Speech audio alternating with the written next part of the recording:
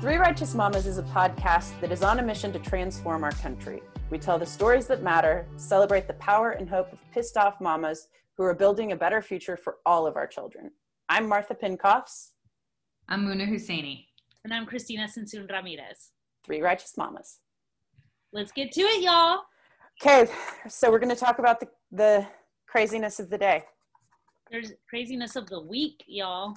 So we had planned to talk about the debates, but there's been so much that's happened since then. And I don't know about y'all, but it feels like trying to find stability in this crazy, unstable world for our kids is just one of the hardest things to do as a mom right now. Things seem to be changing minute to minute in this news cycle, right? And so yeah, I agree.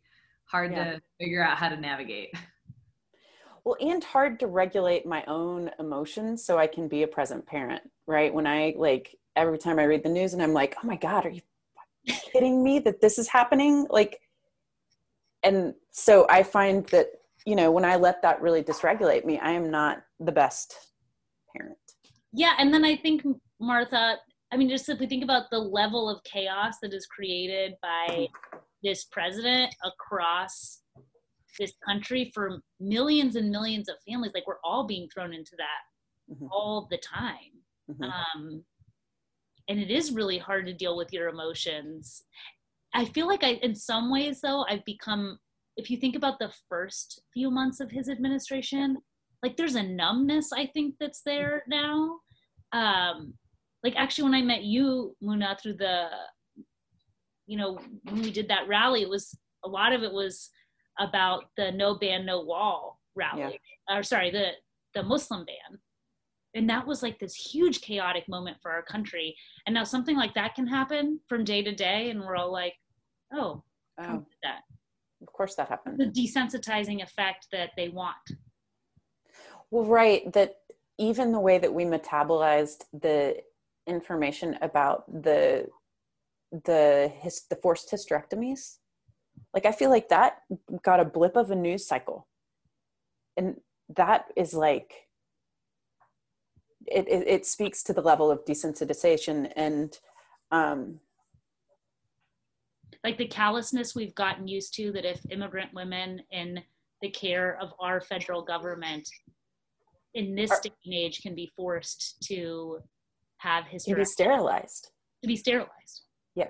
And let's think about that on two levels, right? Where if our administration is pro-life, what does that mean?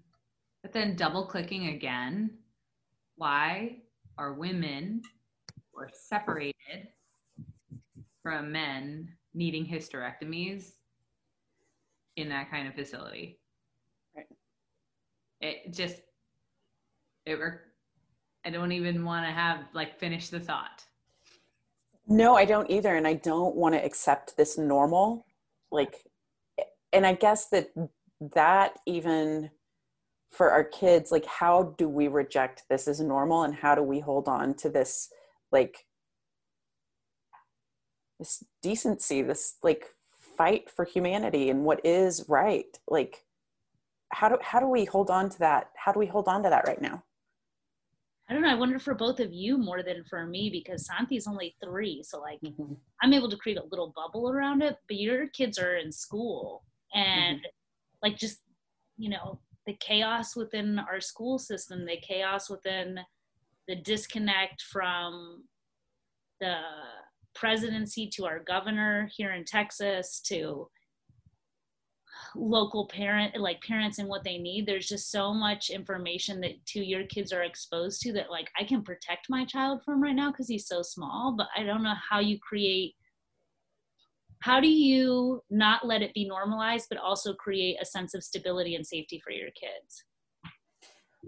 I know one thing that we try to do for that is to give them power and agency in the moment, but we don't, we took them to Breonna Taylor's memorial in Louisville. We were driving through Louisville and we went and paid our respects to Breonna Taylor, and and told them exactly the story. This woman was sleeping in her bed. She was shot by police officers. Those police officers are not in trouble. And that offends their sense of justice, like, so profoundly, that we try to balance it with, and here's what we can do about it as a family. But I do think it's important for them to, especially as white kids with a lot of privilege, I want them to see and participate in that grief and that story, because it is our story too. My daughter is 12, and she's very aware of everything. I have friends that chastise me. Why do you talk to her about everything? She doesn't need to know. And I say, what about the children that don't get a choice? Mm. My children need to be there when those children's choices are taken away. And it doesn't mean I have to, I tell her enough that lets her be informed, so that she can be educated about what to do in certain situations, right? Like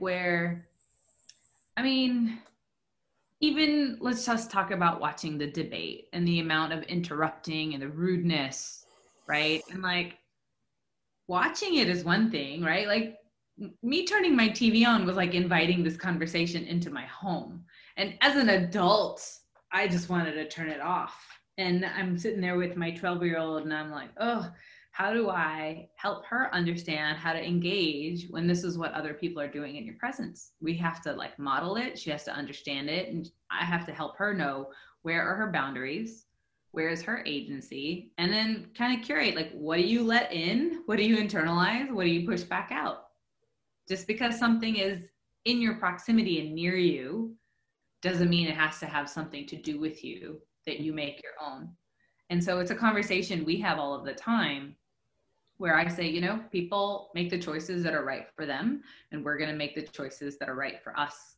And like, how do you stay in your lane, and how do you make sure someone else has their lane, right? And so like, I try super hard not to put judgment into that, to make the choices that other people make being a wrong thing. I just say, look, they're making the choices that are right for them, right?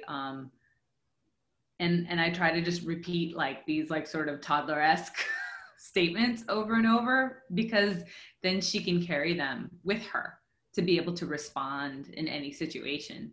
And the other thing I say is, when these things come up, or like, I'll ask her, I'm like, if someone's fighting like that around you, what should you do?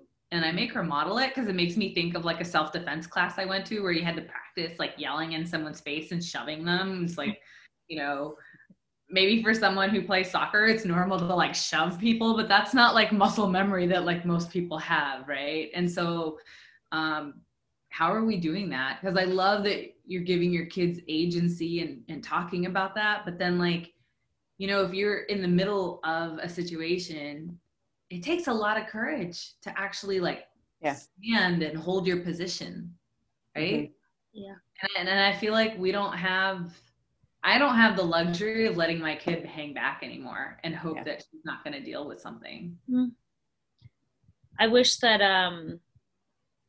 folks would teach that someone would have taught Trump that as a child. And I wish that, it's funny because you asked kids, what do you do in that moment? And I know that so many moms watch the debate, and said, grab a mother and have her be the moderator of this debate, right? I think we would have had a totally different outcome. We all know how to do timeouts and, situation. My mom would have pinched me under the table. I would have been pinched too. Totally. Would have gotten that death stare, would have been over. But then, okay, so since then, so we saw the debate unfold, but then now like Trump has gotten COVID, and a lot of Republicans or people close to the administration have tested positive, right? And there seems to be a whole other situation reverberating there. And I'm really curious how things are going to pan out and what's actually going on, because it's hard. And I'm not a paranoid person, but it's really hard for me to trust, like, well, what is actually going on? And that by itself to me is problematic, right? Mm-hmm. I feel like we're all trapped in a novel. And did Margaret Atwood write it? Yeah, that's what some people think that. Margaret Atwood, for people that don't know, of course, is the writer The of Handmaid's Tale, which I started binge watching last month. A really good time to watch the show. But I definitely feel like we're trapped in a novel sometimes, and I just really hope it has a good ending for the majority of us. I just don't know what's going to happen. One of the things I think like the lessons for our kids in this moment, I saw a friend of mine post something on Twitter. He said, the day the announcement that Trump had COVID, because there were all kinds of things that people were saying, right? You even had Twitter yesterday, I think, announced that they were going to delete people's tweets that wished people death or harm, because there was so much of that. And anyway, my friend posted, I know I need to be a better person and not wish harm on people, but I'm finding it really difficult to do. And I can understand that sentiment, because there is so much harm caused by this president, real harm, real harm, irreparable harm to so many families and communities. But I think what's important is to not, like, I think sometimes people treat social media, especially when I think about our kids, people treat social media as like they're just, saying things out into the open space and no one can hear it and there are no consequences, but there are consequences to it. And I think, so, it's always about how you respond when you're under assault or under attack, right? That really says a lot about you. And I think that, look, I do not wish Trump to be president at all. I think he is a damaging, harmful force. I would say many of the actions, while he may not be an evil person, the actions against communities of color, against immigrants, against Muslims are evil, because they refuse to see other people's humanity. I think when you refuse to see other people's humanity and your consequences on them, that can be an evil action. While you may not be, your actions can be. I want him to lose on the merits of his ideas, the failure of them, right? And I think that that's what I want us to see happen. Because I think if we do have that, that is our redemptive moment, and that's where we choose our own adventure for better. And we are in this very pregnant moment where we start voting in a week from tomorrow in Texas. Today was the last day people could register to vote. This is the time for all of us to show up and do the thing. And if it's fair, which I don't know that it will be, I want to see a very overwhelming rejection of that basic lack of humanity.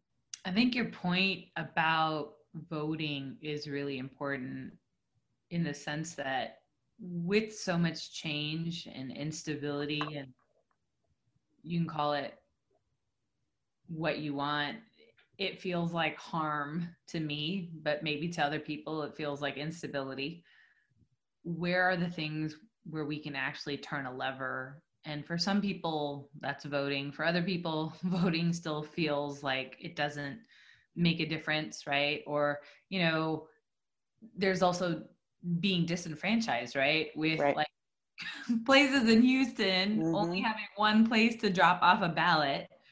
I mean, these are things I never thought I would see in my lifetime, of voter suppression so blatantly happening. Not in a history book, it's right now. Yep. Right. And my hope is that these younger generations do not sit out, because if they show up and they're loud and proud, change is possible.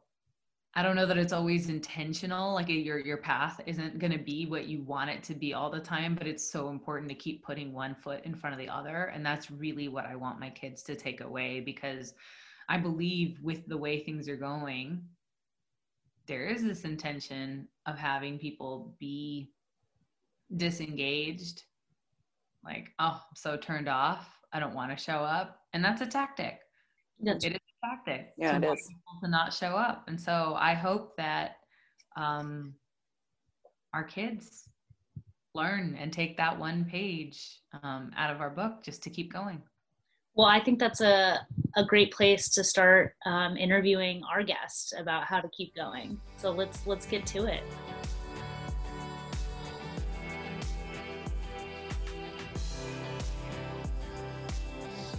Today we have Liz Lambert joining us. She's been called so smart, so Texas, and so global all at the same time. She hails from Odessa, Texas, is a UT and UT Law grad. I'd like to brand you a change maker. You went from the field of law to being a boutique hotelier, but something tells me you're not a fan of that combination of terms.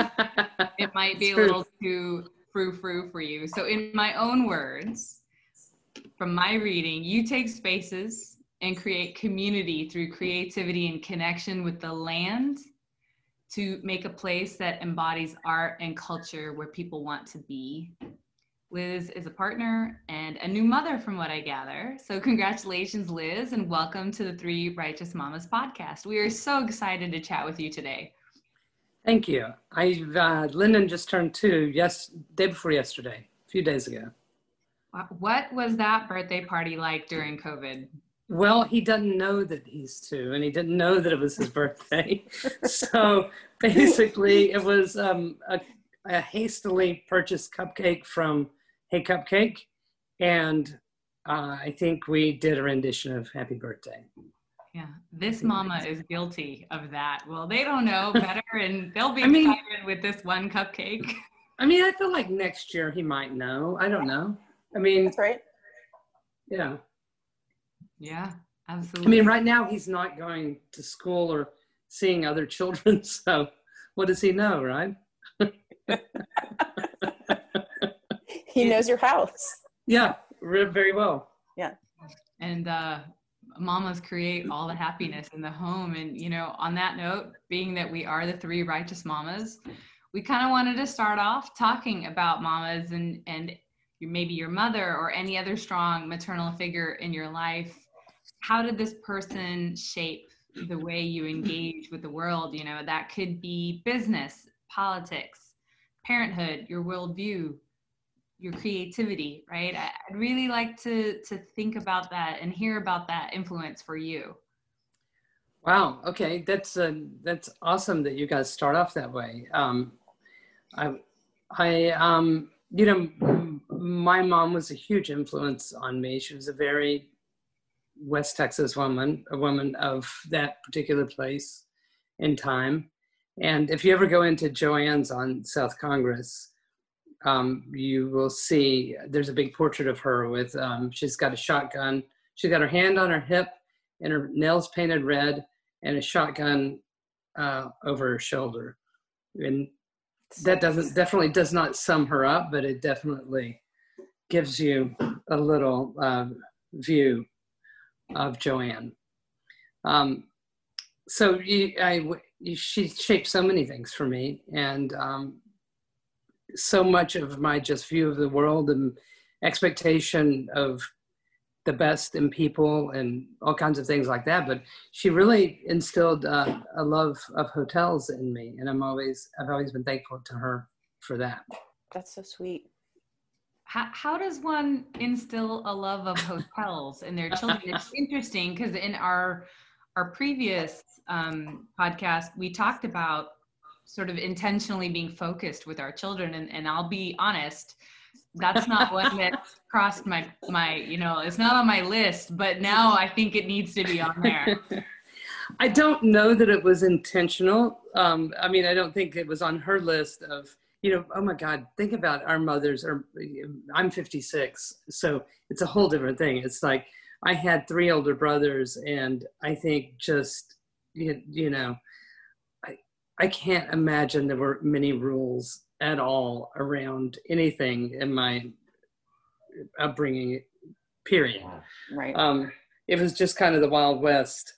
And so I don't think it was intentional that she instilled a love of hotels. It's just that she, you know, my grandfather was a rancher, and he didn't have an office. And so I think that the hotels that my mom loved, or that I first experienced, were hotels that were part of a community, where they were sort of a meeting spot where there you could get your boots shined, or you would take business meetings, or you could get your hair cut, or you'd have Sunday brunch. They, you know, and Odessa was far from glamorous, but it had a hotel downtown, and that was my experience from early on. That was kind of this place. Yeah, I guess now we would call it a third place, but it was a place that wasn't your home, and it wasn't. It was a familiar place, but it was just another place that you would go, but it felt a little more elevated. You know, you knew that you had to be maybe dressed in a certain way and on better behavior. My mom also really loved to travel, and so we would go. She loved to stay in a nice hotel. So a lot of the events of my life, because usually when you're at a hotel, something's going on, right? So right. A lot of the events of my life, I can name the hotel I was at when it happened. You were engineered for it. I guess so. I mean, I'm sort of an accidental hotelier, but yeah, for sure. You know, my mom actually, they used to take the train. My mom grew up in Odessa as well. They used to take the train into Fort Worth to like go to the doctor, and go shopping, and do those kinds of things. And my mom actually, they took an overnight train from Odessa to Fort Worth the day that Kennedy was shot. Wow. And Oh, wow. he actually came down. When they got to the Texas hotel, they were waiting in the lobby, and he came down with Jackie and with Lyndon Johnson, like another politician, I don't remember who, and George Conley, I bet. George Conley, that's right. Yeah. And Kennedy gave a speech in the parking lot at the Texas hotel, and my granddad pushed my mom forward, and she shook Kennedy's hand. Oh my God. And right after that, they left for Dallas. Yeah. Wow. My mind is just blown like right now. I know, right? I have the full chill. So she shook his hand on the day he died. Yeah. Ah. And I was probably right. 3 months old. Yeah. Mm-hmm. It's amazing then that you have these experiences in your youth of remember being in hotels and all the things going on, and apparently you were dressed and on better behavior than normal. And by the way, I'm not always on better behavior at a hotel. We'll save that for later in the podcast. We want to hear about your. That's for the Dykes and Debutantes section. We'll say, yeah. Tell us the most naughty thing you've ever done in a hotel. Oh, you know, I just not for confession section. Yeah, no. I even made myself blush. So for our viewers that don't know, Liz is the brains behind Hotel San Jose in Austin, which is, you know, if you're not aware, it is an icon in Austin. And I think it was sort of the thing that paved the road for South Congress or the SoCo district being on the map, right? And that's not the only place of community Liz has created, if you will. We can also talk about El Cosmico, right, out in Marfa, which is, you know, Spartan trailers, yurts, tents, wood-fired hot tubs. I mean, when Beyonce shows up, I think that's it, right? Like, Queen Bey is there, you're done, right? And so I feel like it. Yeah. And Solange. Yeah. And so when you think about your youth, and I know you just told us a little bit about how your mother instilled this love of hotels for you, But like, what really drove you to do this work, right? There must have been some feeling or something, or was it more just like things unfolded as you went? And in my tech world, it's like this iterative approach, right? Like, did you have a vision, or did you walk the yellow brick path and you got there? I think a little bit of both, but hospitality was always a part of my upbringing, for sure. But yeah, I went my undergraduate degree was in poetry and creative writing and poetry. Not very useful, not really great on the job market. But so I ended up going to law school at UT, and my first job out of law school was at the DA's office in Manhattan. And then I went to the Attorney General's office back here in Austin when I moved back. And I sort of stumbled into the San Jose. I was interested in design, and I'd long been interested in design. One of my brothers worked for Knoll and ICF, and I'd always been drawn to it, but I never imagined anything I would do with it. But I think what happened, the San Jose, back when I bought the San Jose for about $500,000. And my mom, I know, it was in 1990, the end of 1995, started 1996, and there was nothing on South Congress. I mean, the Continental Club was there. A few other shops were there, but not much. I mean, there were never any cars on the street. And the San Jose was a $30 a night, seafoam green, run down, sort of, people considered it dangerous at night. Mm-hmm. And a lot of South Congress felt that way. I wasn't allowed to go there in high school. Yeah, right, exactly. But I think a lot of people weren't. I mean, it was this grand avenue, South Congress was, and it led from the Capitol to San Antonio. That was the main highway to San Antonio. And then, as a lot of downtowns, there was just, as highways came in, I-35 came in first, and then many years later, MOPAT came in, and that just kind of drove all business from downtown Austin, and particularly south of the river. And so you had a lot of these little low-lying, single-loaded businesses that just went out of business or were boarded up or were super, super cheap rent, and just a kind of hodgepodge of shops there. But definitely no restaurants. Schlotzsky's, the very first Schlotzsky's was on South Congress, and I think it remained when I got to San Jose. So there was a Taiwanese couple that was at the San Jose, and they were moving to Houston, and they had put the San Jose in the Chinese newspaper. I didn't know that, or they were just about to. And I just wandered over one day to see if they would ever consider selling it.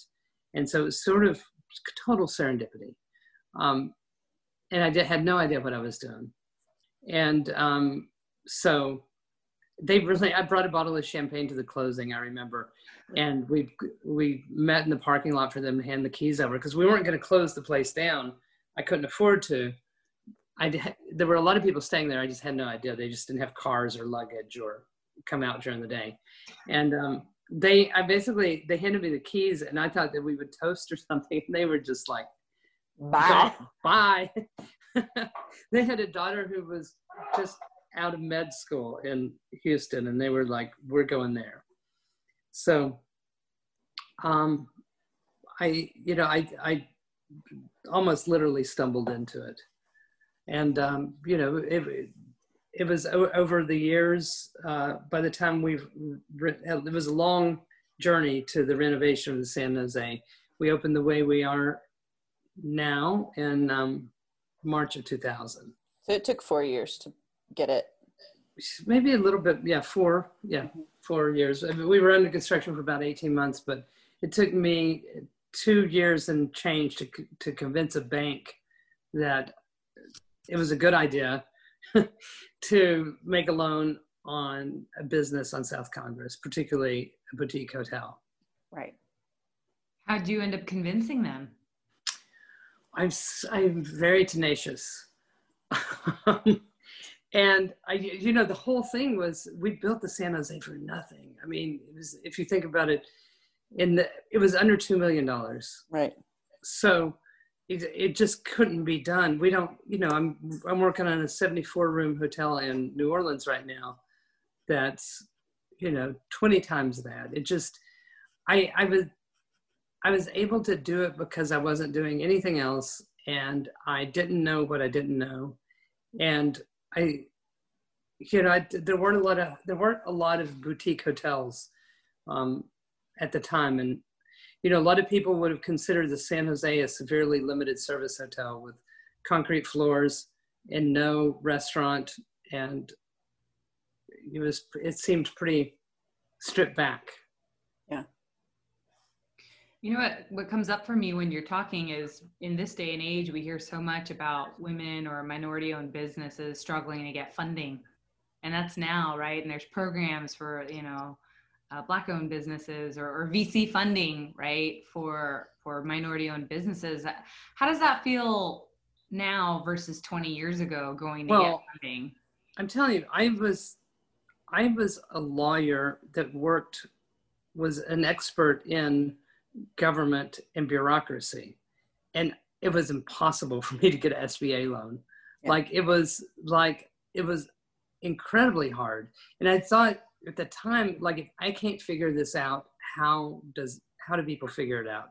Mm-hmm. Particularly small startup businesses. I mean, I think what's to me fascinating about both San Jose and El Cosmico is also about, you went through this big career change. There was a total gamble financially, and I'm sure you had never done that before. So I'm also in a location that was a gamble at the time. So just throwing it all out. And, I think about two pieces. One, how did you make that big career change you probably could have gone in a totally different direction in your life. And why did you decide to go this way? I don't know that I knew what world I was stepping into. I mean, it really, and when we talk about it is, huge gamble, huge change, that's true. But if you think about it, it was fairly low risk as far as, $500,000 was a lot, mm-hmm. but in the world of hotels, it's nothing. And I had to have my mom co-sign the note. Did I say that? It's true. But Ghost is also named after her. Right. But had it been higher stakes, I don't think anybody would have ever given me the loan or believed in me, nor would have I had the stomach to try it. There were so many nights that I laid awake and thought about selling the San Jose because I couldn't make payroll or I couldn't figure it out. But, and who knew that South Congress would take off the way it did, or who knew that I would do other hotels later on. I didn't know any of that then. I was just kind of scrappy. I wanted to do something different than what I was doing. And I really remember vividly at the time, my brother was HIV positive, and I had a friend who had full-blown AIDS. And during this time when I approached the San Jose to see if they would ever sell it, my friend Tony died in those few weeks. And it was kind of a decision for me. And it was one of those, I think a lot of us go through, particularly that early part of our lives, without facing mortality in that way. And it's a game changer when you do. I mean, it just changes everything. Anybody who's lost somebody that wasn't a grandparent, somebody that was significant to them and unexpected, I think it really changes the way we make decisions, and it changes the lens through which we see the world. And that happened for me at that moment. And so I really felt like I'm never going to know if I don't give this a shot. Did it also change I also think about, you've created these really, these spaces that feel like communities, that kind of feel like a dream and art and culture mixed together.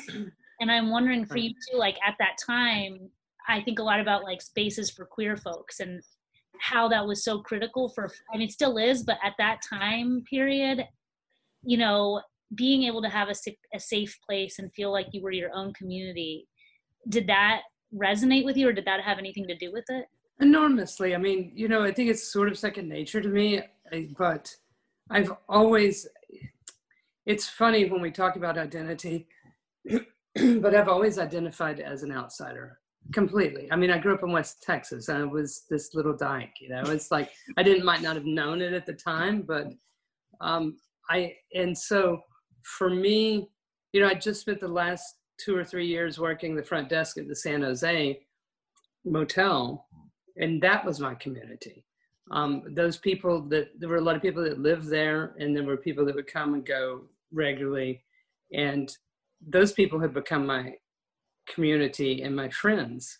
And so I think it was just, I somehow in my DNA, and then I was that creating community and sharing community, but somehow that made me be able to engineer that the people that I worked around me felt the same. I mean, we were this band of outsiders. I mean, I decided early on not to hire anybody with any hotel experience, which I would never do now, right? That's crazy. It's nuts. But we were charging $75 a night when we first opened the San Jose. And so the people that I was naturally drawn to were artists and gay people and musicians, and those were the first people that really ran the San Jose. It wasn't sustainable in the long run, but in the early days, we were just trying to get people indoors. You know, we had no idea. And so we did things that nobody would let you do now. And, you know, I would turn away people that wanted to rent the Courtyard if I questioned their politics at all. Mm-hmm. Now, when you have, I still would, but that, you know, there are more people and more investors and more banks and more of all of that in the work I do now. But at the time it was kind of like, you know, come on, let's put on a play in the backyard and we'll charge everybody 25 cents to come and see it. You know, it was that sort of mentality. So fun. And it's people write me all the time now or email me or DM me, and they want to make a career change or they want to do hotels. And I don't know how to tell them that the magic it was this moment in time where the risk wasn't so high and I didn't know what I was doing. And I happened to get lucky with a lot of really talented people around me. And that's what happened. And I don't know how to tell somebody how to do that. You can't do it in Austin anymore. I don't think so. It's a little pricey here. Yeah. It's, Christina, to your question, it was a place, like the space that was created is a place that I healed after I had come out and had hard times with all sorts of people that were very dear to me. It was this like sacred space where I knew that I was safe. I knew that I belonged. I belonged in my complete form, not in my, like, in the place where I had to show up with a mask on. But like, I could be all of it there. And I mean, it really, between the patio at Joe's and 1,000 coffees there and maybe 150,000 bottles of wine at the San Jose. And that was before Frosé. It was before Frosé. We had some micheladas. Those were really good too. But it really was. It was like the first identifiably safe space for me as a human on this earth in Austin, Texas. That's so I didn't nice to hear, fit. Thanks. I didn't fit at the Cattle Company. I didn't fit in West Austin, but I fit there. And it was Cattle Company was that gay bar on 4th, right? Yeah. Ray K. Co. Yeah. It was I moved to Austin and I went there for an event, and I was like, I love that queer spaces are also taking up like the 2-step. They have them for a long time in Texas. That's right. You guys, I forgot when we first opened the San Jose, I decided that I was going to hire, like, I didn't want to hire a bunch of brown folks in housekeeping, like just Latinas in housekeeping. So I started hiring musicians, and of course, mainly female. That's all that was really applying. And it was a disaster. I remember very well 2 women that worked for me that would just like it was hard, and they would just start crying and crying and crying. And it was one of those just experiments that didn't work out so well. Everybody quit on me. Musicians as housekeepers. And musicians are, like they're great for some jobs and then they're not for others. Yeah, that's true. Hey Liz, so I told these guys that we are both debutante dykes. Mm-hmm. It's true. And there are a couple things, like, how about a sorority? I was also in a sorority. And I was too. We were in the same sorority. But first, they asked about how the use of the word dyke, which who do you think, like, where are we with that word now? I mean, I'm fine with it. I Culturally. like it. I don't know if it's generational either. I don't either, but I feel love like it. I feel like it's been reclaimed. But I talked to Erin. My wife is younger than me by 18 years, and she doesn't like the word so much. She doesn't? No, but I feel like it's like a reclaimed word. I feel like it is too. Like queer. Yeah. Well, queer is probably more acceptable and also broader, right? Way broader.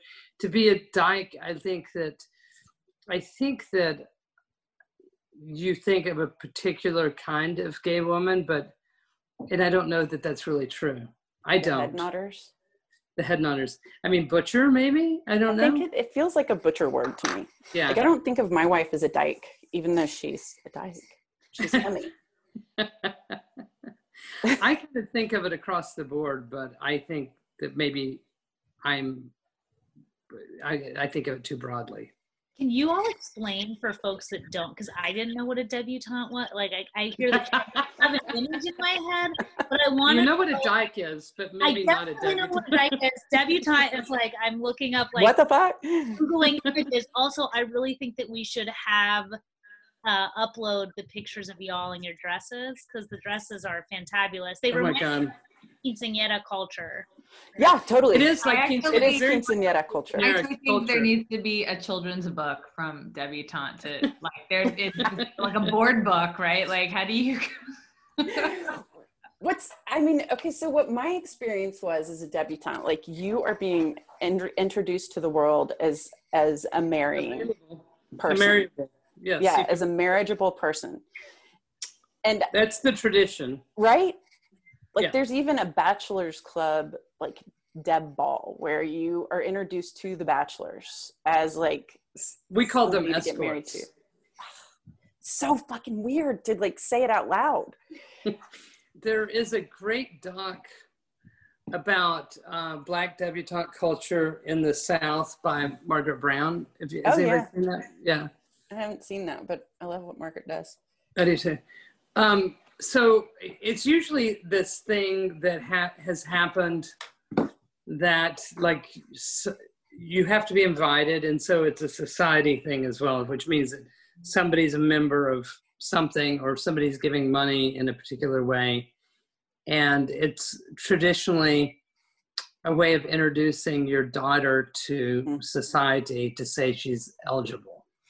And that was the tradition. I think it's far from that tradition by I don't know. Yeah, I'm sure it is. I don't know what it's like now. And it's usually for some charity, ostensibly, like, there's a big ball, and it's usually a charity ball, and there's, a big band, and you have a white dress, and you come out. And you bow. Yeah. You bow all the way down. Mm-hmm. How old are you when you do it? Different ages at different places. I was a sophomore in college. I was a freshman in college. Okay. Yeah. So what would Liz and Martha, what would sophomore, freshman, whatever, college aged you, how would you see yourself now? Doing that? No, like, how do you see yourself now, given that person that you were then? Like, what would that little 20-year-old look at your life now and say? Oh my God, she would be like, really, I get to? I feel like I had a real hesitancy when this happened. I remember I had a boyfriend, an older boyfriend occasionally at the time, who said that, had gone on and on about it, representing everything vile and elitist and a capitalist culture.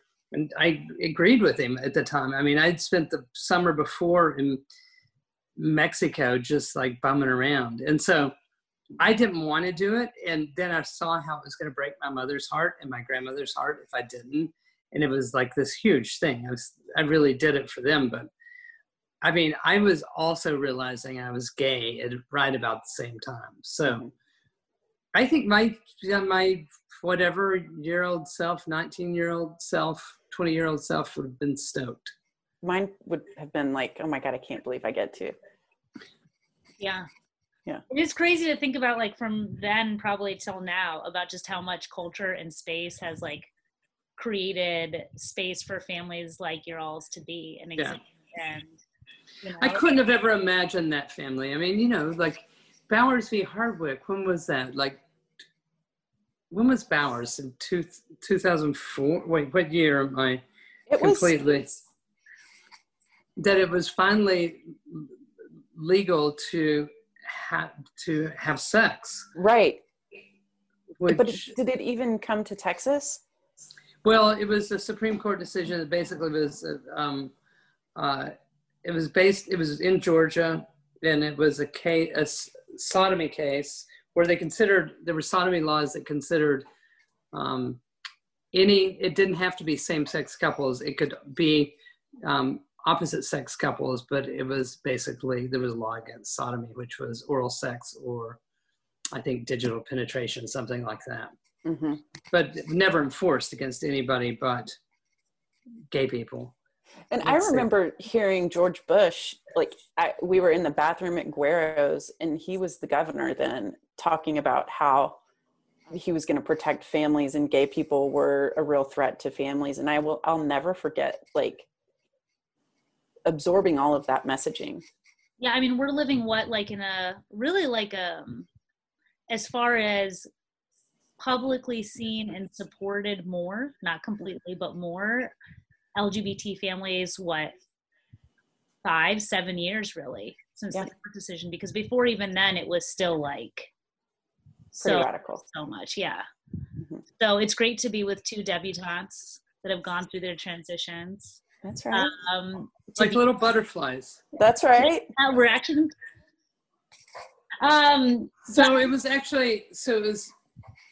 it was 2004, maybe it was 2003 that Lawrence v. Texas overturned Bowers. So if you think about growing up in 1986 and sodomy, the Supreme Court had the chance to overturn sodomy laws and they didn't.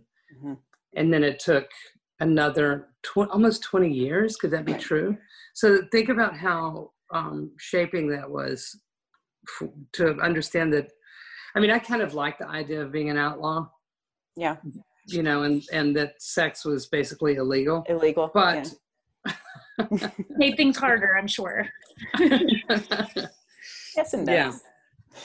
Anyhow, so I digress. It is so interesting for me to hear this. I mean, I already know this, but the realization that separation of church and state is not really a thing, even though we talk about it. We talk about it a lot, right? And that it's really just separation of church and state for everyone that's in the out group. Mm-hmm. Absolutely. Yes. And like, we need to start calling it what it is. It's not religious freedom. It is religious domination. And ironically for me, I find it so funny because whatever all the stuff is that we're accused of Sharia law, it's just Sharia law painted in someone else's religion. And by the way, Sharia law says you follow the laws of the country you live in, right? And so it's not even pushing religious law. It's like, okay, what are the laws where you live? Follow those laws. Everybody's doing Sharia law right now, whatever you call it. Or maybe we're outlaws. I don't know. But so it's just always so interesting for me to realize where the line is and who gets to draw it and what does that mean. Thank you for sharing that, right? I know that you guys haven't asked yet, but you would wonder why I went to the DA's office in Manhattan. And my next question would be, Christina's in. So I'll tell you that I felt like at the time it was me and another guy. We were the first openly gay people hired at the DA's office. It was 1991. Openly gay. I mean, there were plenty of queers there. They were just like, closety. And I interviewed at Legal Aid at the same time and got a job offer from Legal Aid, and somebody with my politics probably would have gone to Legal Aid, but I really felt like that being able to be inside the power structures where change can happen sometimes more quickly if it's time. And so I actually am, it's funny, I'm still friends with, I went in with a class of, you went into different trial bureaus, and I was just at street crime, and there were 8 of us in the trial bureau I was in, and 5 of us are still regular friends and get together. And we just Zoomed the other night, and we were talking about that, about how it was, it was a crazy time. I was a member of ACT UP at the time.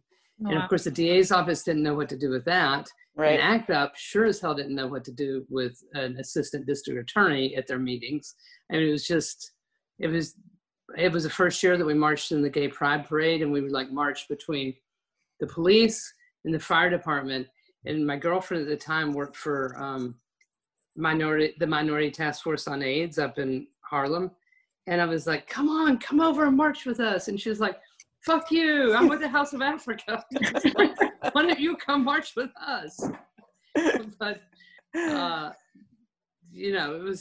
was a lot of change then. And I still stand by, I still think that it did make a difference. I mean, it would have happened any moment, but it was really interesting to be on the forefront of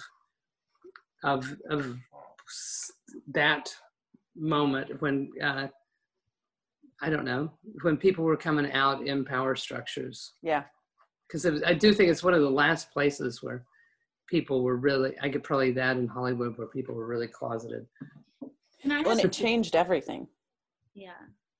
I mean, I feel like so much of your story has been about like kind of key transformations that other people didn't see coming, perhaps. Like if we look at that debutante to, who you are today, queer mom, like probably other people couldn't have seen that, but you saw that and felt that in yourself.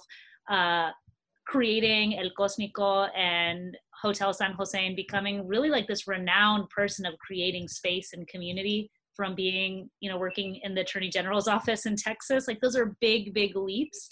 And I wanted to ask you if you could give advice to anybody listening that is a woman or like a mom in her career in life and like wants to make this big transition, is afraid to do it, because like both of those are big transitions or big coming outs, or I guess how did you do that? What would be your advice to folks that are looking to make a big leap or transition in their own lives?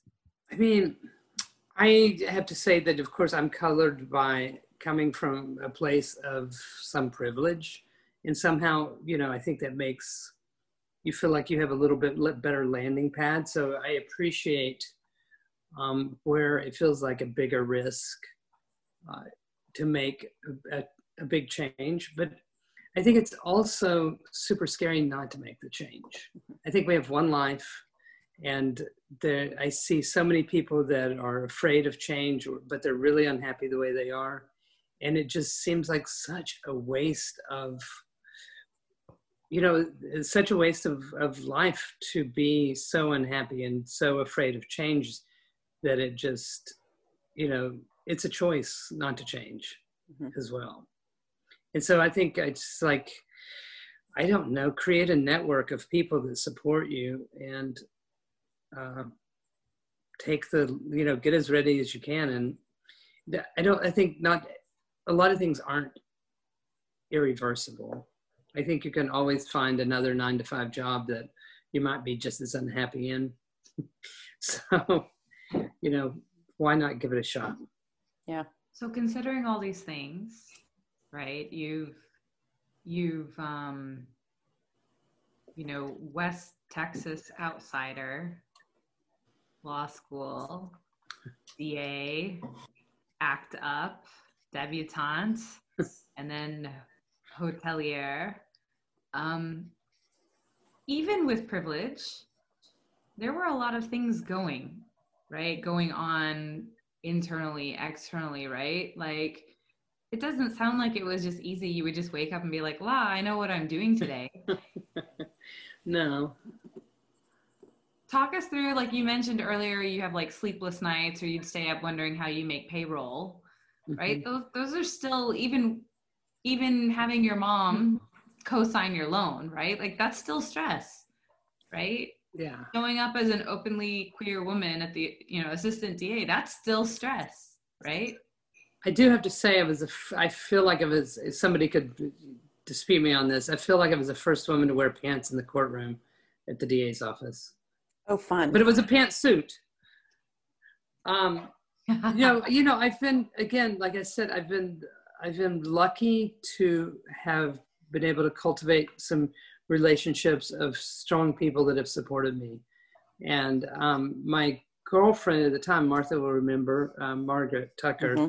Margaret was also a lawyer. And when I was at the San Jose making, I think, $1,000 a month, if that, Margaret was supporting me. I don't know. I don't have a answer for that. I think it's self-reinforcing though. Mm-hmm. I think when you make a leap, even if it's a little leap, and that feels good, and you feel relieved, and you have some, you feel better. I think that reinforces you to be able to do the next thing and take a bigger step. The next thing. Yeah. Yeah. For sure. I share that experience. Yeah. And sometimes it doesn't work and you have to like scramble, and that's also not the end of the world. And it's okay if it doesn't work. Yeah. I mean, I've always felt, I don't no longer feel this way, but for a really long time, I've felt like I can always get a job waiting tables. Totally. Right now, I don't know but that it's I can my get a hard job skills. waiting tables. Right. Yes. That's my hard skills. Like if all else fails, I can totally cook in a restaurant or wait tables. Okay. I have a final question. So we started with how being a mom, how your mom shaped the way that you engage with the world. I'm curious how becoming a mom to Linda has shaped how you engage with the world. I mean, I've gotten to witness some of it. It's totally softened you, right? And it completely splits you wide open. And, he just turned 2 and he's really communicating and really, look, I don't even have words for it. I mean, it's just like watching them grow into these little beings that that is part of you. I definitely had I'd had some concern being an older parent, and I don't know if I really had concern, but I definitely thought about the fact that genetically he did not share my DNA, but it's so clear to me now that he's completely shaped and formed by me. I think to the point that he even has my hair. Yeah, totally. I don't share DNA with my kids either, and I feel the same way. Yeah. But it's been amazing. It's I can't believe I almost made it through life without having this experience. Yeah, it's pretty amazing. What you said, Martha, earlier, the coolest new job is being a mom. Yeah. Totally. I mean, there's a lot of people with that job right now, aren't there? Boy. But it's I'm sure it's the most of all the things you've done on your resume, right? Of all the things, it's still probably the most fun, enriching, and joyful. And I'm sure the challenges come later in the teen years, which I'm afraid of. Those little bitties challenged me just fine. Yeah. Well, thank you so much for taking your time, like after putting your son down and coming to hang out with us late at night. We're doing recording actually kind of almost past everyone's bedtime because this is when moms can do it. Right. That's right. And I wanted to just reflect on one of the things you said, you actually brought up a butterfly, you know, and I feel like if you look at your career, your life, there's just like these key moments about transforming and becoming something new. And also this like journey to find home. And it made me think a lot about actually the monarch butterfly. So the monarch butterfly, their homeland is in the state where my family comes from in Mexico, was Michoacan. And they'll travel 5,000 miles, some of them up to 5,000 miles, to come back to the state of Michoacan. And I was reading about them and the fact that, you know, they'll all get on these types of trees and they'll cluster in the millions. And that the reason they do that is because they create microclimates to protect one another. And I think so much about El Cosmico San Jose building these spaces in the 90s when queer communities were so under attack, like you created microclimates to protect a community. That's a beautiful metaphor. Thank you. So thank you for being part of time and space with us and creating our own little microclimate for moms to protect. And sure, I'll hang out with you guys anytime.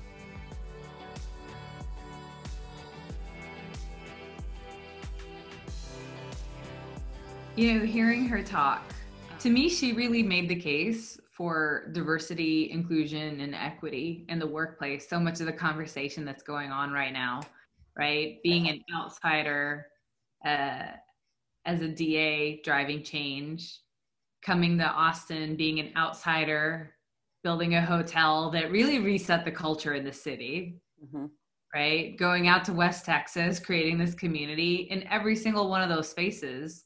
She was not part of the in crowd doing what like everyone says you should do. She was always outside looking in, just trying to figure things out. Yes, she had a cushion, it sounds like, with her family and a little bit of privilege, but she was still struggling, like swimming upstream. And look at all of the amazing accomplishments and contributions to our city and culture in the world that Liz has been able to drive. I don't need a business case. That is the business case. That is the business case. It was really good. Well, and I mean, I can be more personal about it because Liz and I have been friends for 15, maybe even 20 years. We've been riding bicycles together. But in Liz, like, I'm able to see in the world an example of like what somebody who looks like me and who has my gender expression, what's possible for us, right? Like, I can see it. And part of, I think, why it took me so long to come out was that I didn't see myself in the community anywhere, because also what we were shown was such a narrow slice of the queer world. And it's so broad and colorful, and there's something for everyone there. But I didn't know that when I was 12 years old and shooting hoops trying to not be gay. Which is a really weird way to try not to be gay, but whatever. So I, like, from a personal place, it means so much to have people available to look up to. Brings me back to the portrait of her mom, right? Red nails, shotgun over her shoulder. Unapologetic. How are we painting those pictures for our kids? Right? Texas. Mine doesn't include red nails. But you know what? It did. I don't have time to paint any nails. I want painted nails and I don't have time. You know, yeah, I think one last thing I'll end on. I took so many notes, y'all. I have like pages and pages of notes I was scribbling, even just for myself, where I was like, wow. When she said, I don't share my children's genetics, that one hit me kind of hard, because we've talked so much about how we want to build a world for all of our children. And our love goes to all the children, right? Because we believe that vision is for all of our children. And so that one is still kind of rolling around in my head. And then when she said, but I don't share his genetics, but I shape him, I mold him. Mm-hmm. He is, right? Like, and that's the truth. Like, the legacy of being a parent, like, is this massive responsibility, gift, and privilege. Like, Santi, I think about it sometimes because I think a lot about it during COVID. Actually, I've been thinking a lot about death, which is sad. Mm-hmm. But I think about perhaps the only people that will ever remember you, like always remember you, are your children or your mother or father, right? Like, those are the people that will really always remember you, no matter what, how long it's been or anything, because they will wake up thinking about you. They will go to sleep thinking about you. Like, you permeate everything that are, that's like part of them.